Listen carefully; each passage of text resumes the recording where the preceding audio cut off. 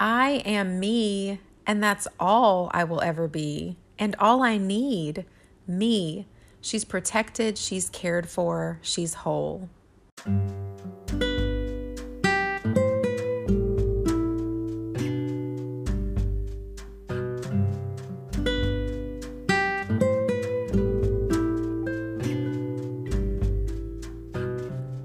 Welcome to Art That Overcomes, where we are redefining identity after narcissistic abuse.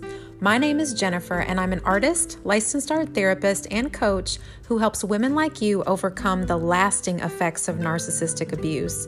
It's the anxiety, self-doubt, and lack of confidence that can keep us stuck even long after the abusive relationship has ended. Together, we are redefining our identities, one drawing or painting at a time, because it's your turn to take charge now.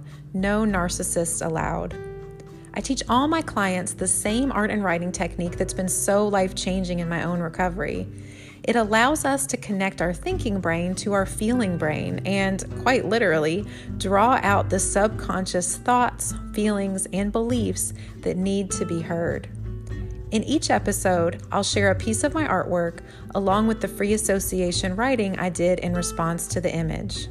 Then at the end, you'll get a little bit of encouragement from your future self as I invite you to join me in imagining what message she may have for you today. This is real, raw, and vulnerable because in my experience, that's what it takes to truly heal. Let's get to it.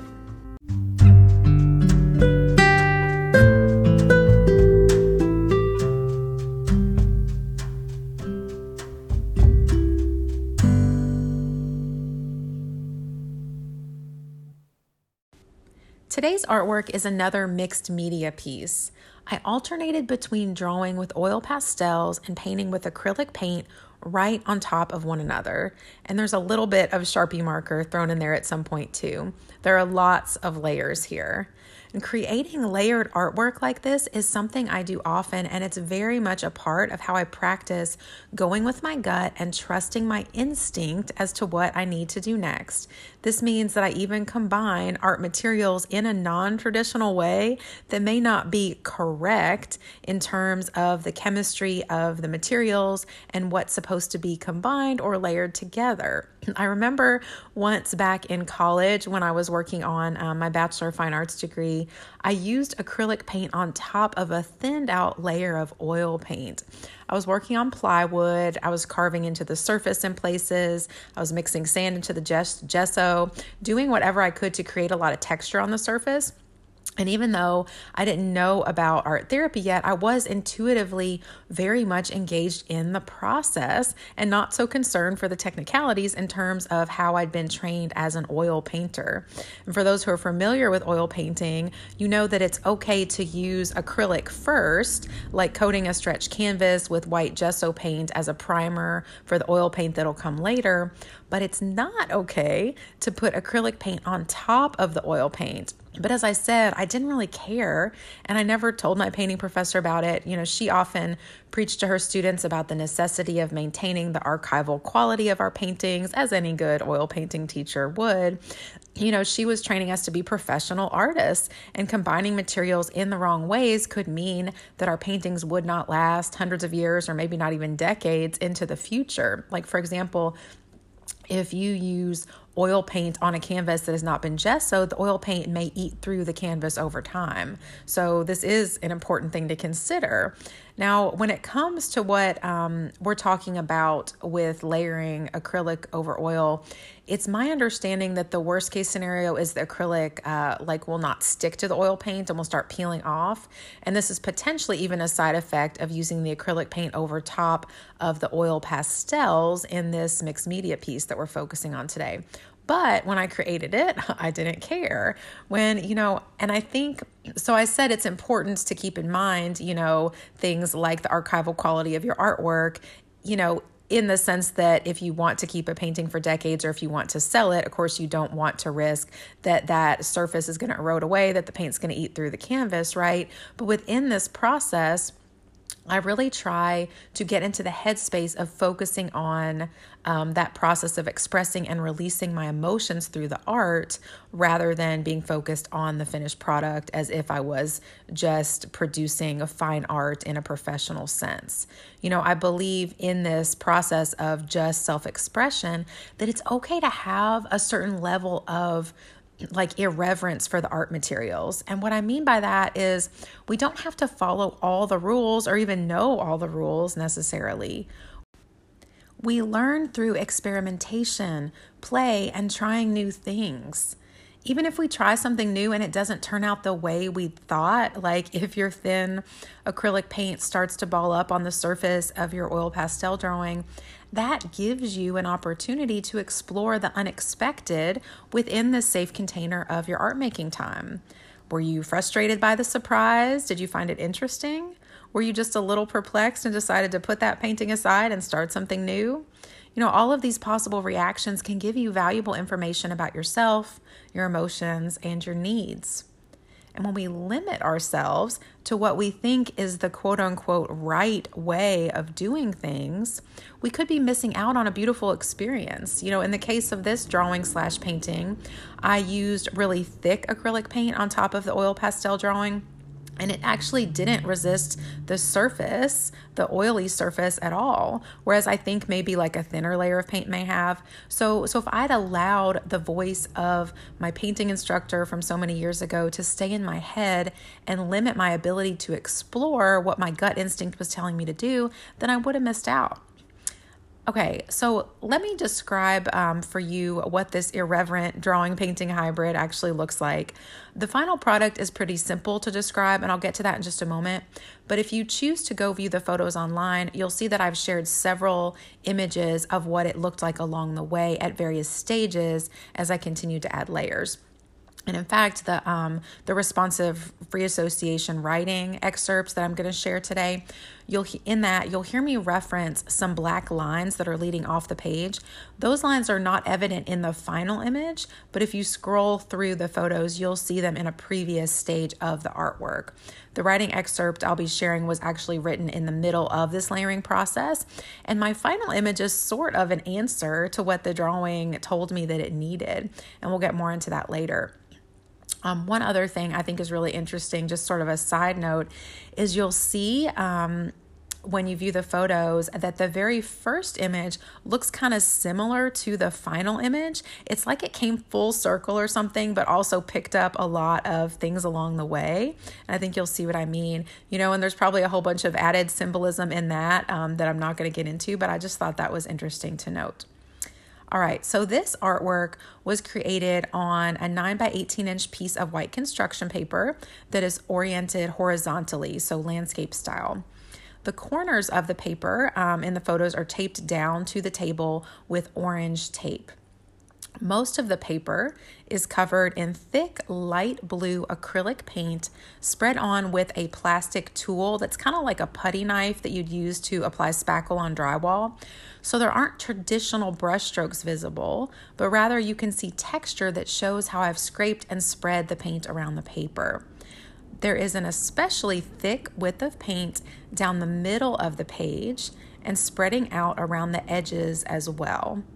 On both the right and left sides, sort of bookending that thick middle strip of paint, more of the paint is scraped away down to the surface to reveal parts of a multicolored drawing underneath. This is the oil pastels underneath. Warm and curving shapes of red, orange, and yellow peek through the mask of cool blue paint. To view the images of the artwork that we're discussing in today's episode, head on over to Art That Overcomes on Instagram, or sign up for my weekly email. That way you'll get the images straight to your inbox each time a new episode airs. And if you miss one week, the following week's email will have a link for you to go back and view what you missed. You can find all the important links you need at the link in the show notes. Now let's hear what this art had to tell me through my free association writing after I completed the artwork.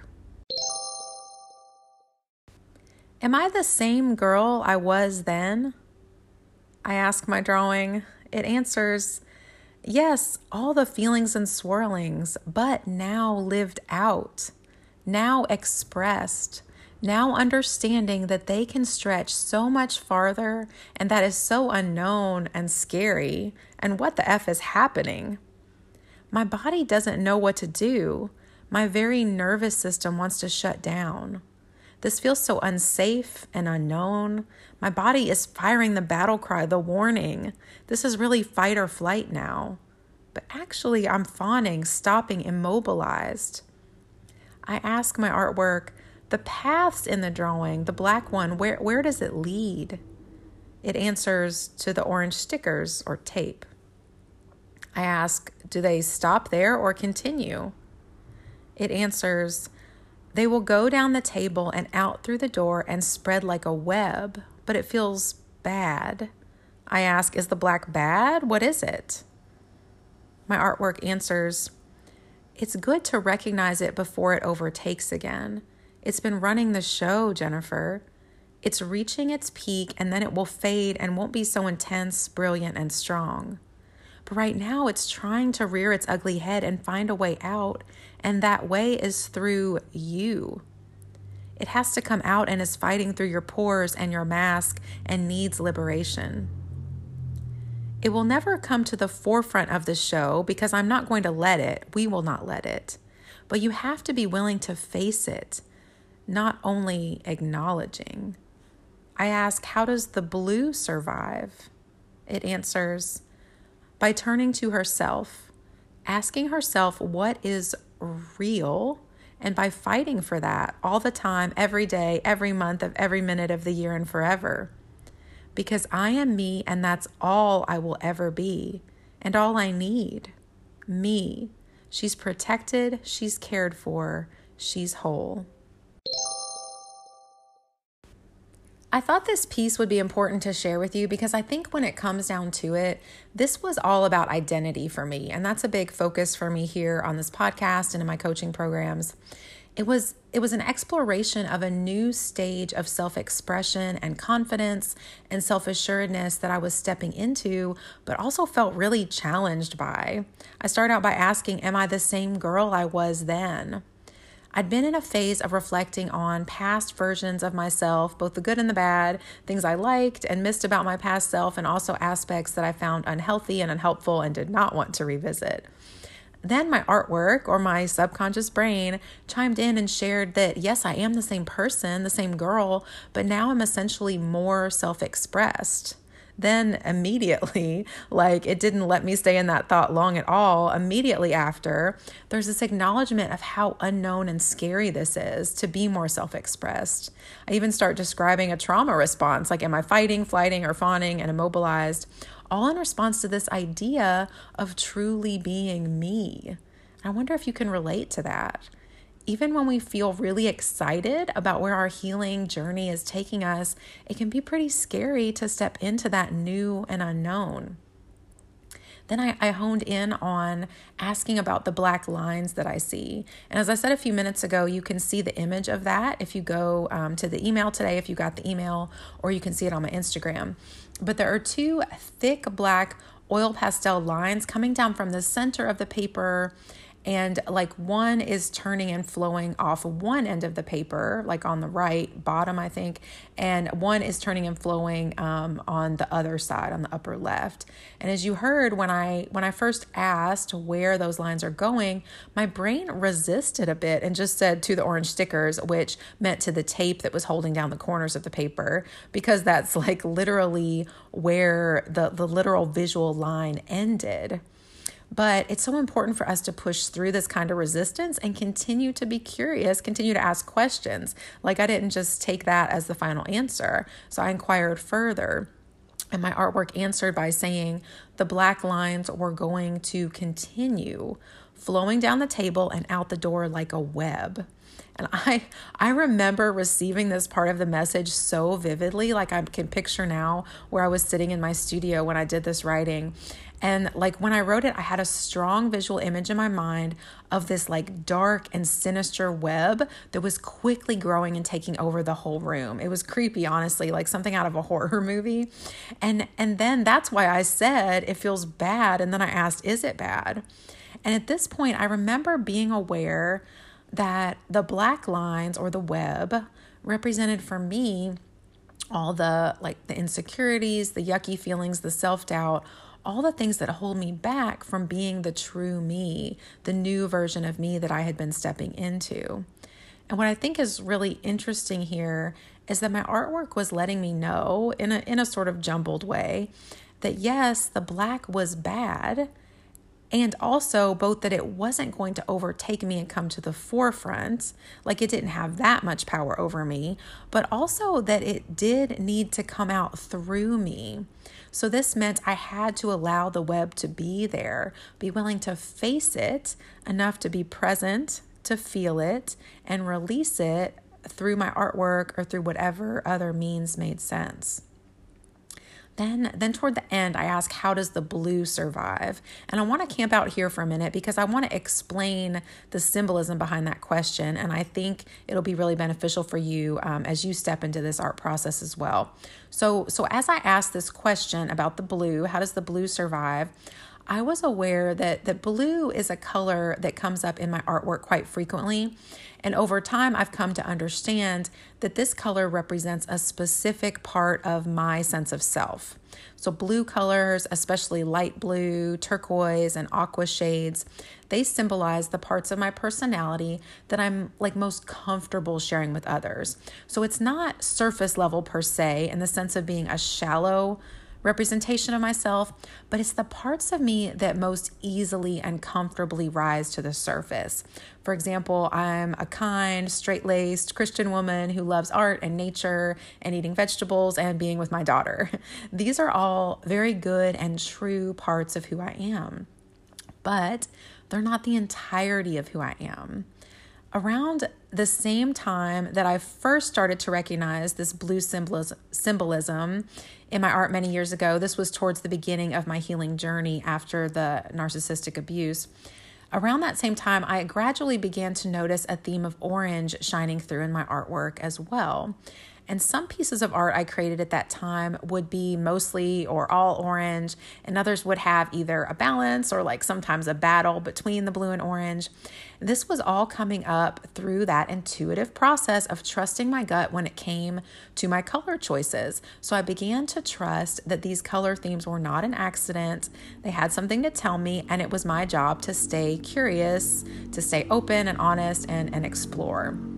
It's important to note here that the blue and orange are complementary colors, if you weren't aware of that. So they appear opposite each other on the color wheel.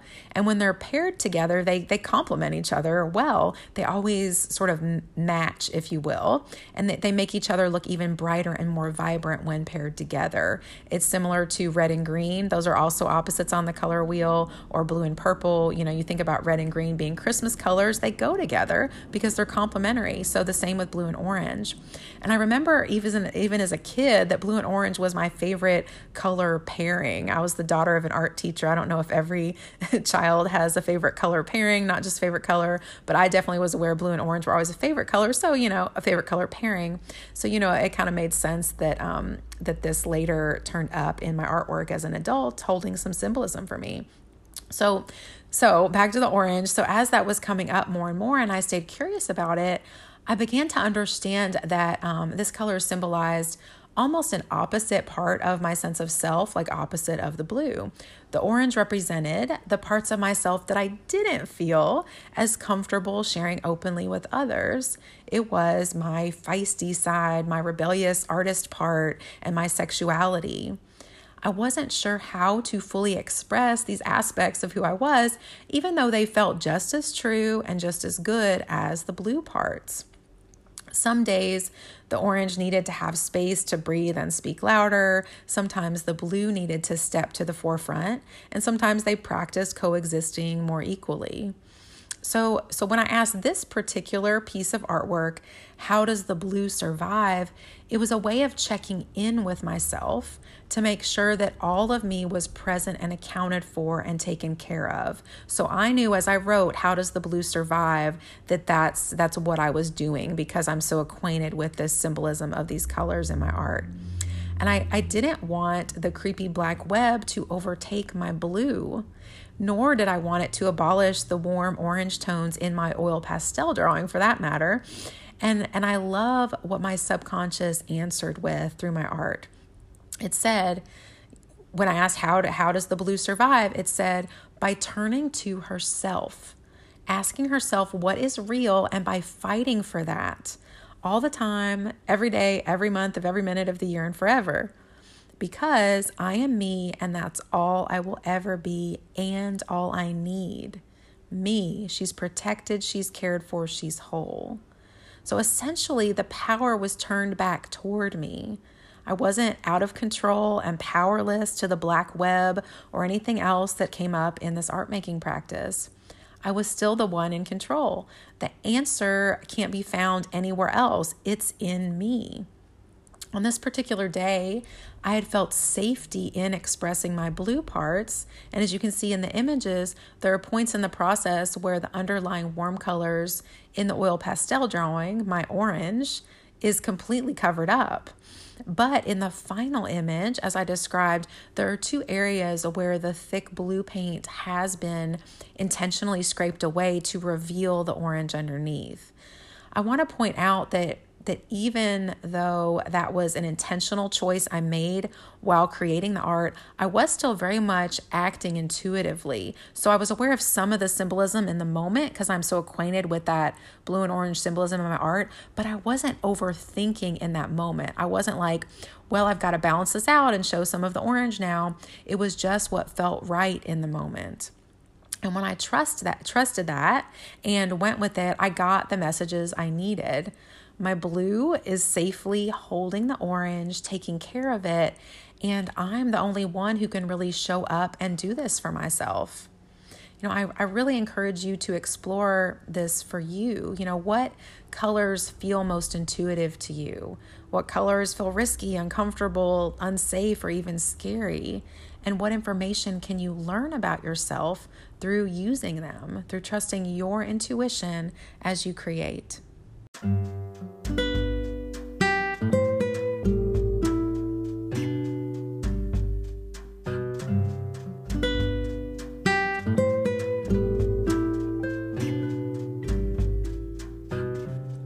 Before we move on to imagine what message your future self might have for you today, I want to let you know how you can join me in this process of using art to redefine your identity. So it was after experiencing the power of this art and writing process myself that I decided to reverse engineer it to create a step-by-step program that you can follow too. I get so excited about this. I call it the Redefined Process because we're all about redefining, right? And it's all included, this whole process, in my monthly Redefined membership, along with so much more. You're also going to get access to weekly coaching calls, community chat with other overcomers just like you. You'll have the option to schedule a one-on-one coaching session with me if you need more support, and lots of other additional courses also included. Just search for Redefined by Jennifer Kramer in your app store, or go to the link in the show notes to view the web-based version. I can't wait to see you there.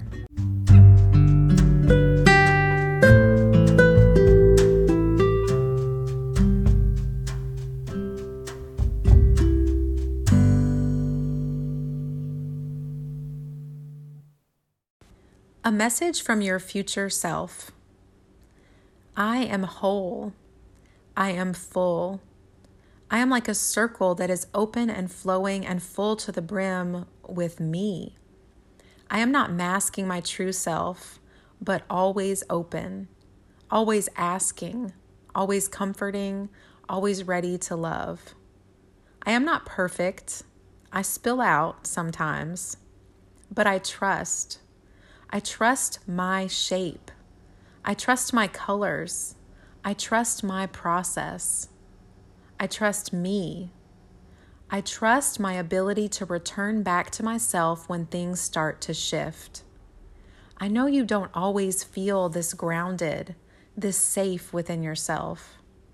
Today I'm here to remind you that this hard work of getting up, trying again, trusting again, living again, this work of turning back toward you, That is what's building our feeling of wholeness, our sense of safety, our feeling of flow and ease.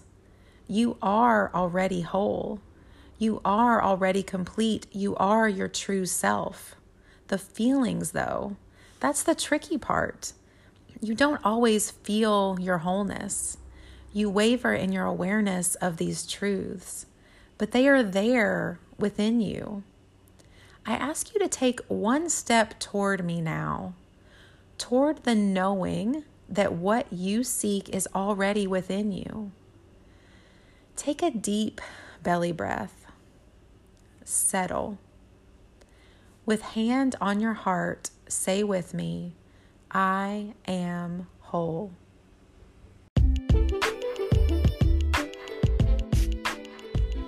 Thanks for listening in today. In this journey of healing after narcissistic abuse, it's so important that we allow space for our past, present, and future selves to speak. Today, you've gotten a glimpse into some messages I received from different parts of my subconscious brain that just needed to be heard, along with an encouraging message from an imagined future version of you. I hope there was something that resonated with you here and that you'll take it along with you on your own healing journey. Remember, you are an overcomer.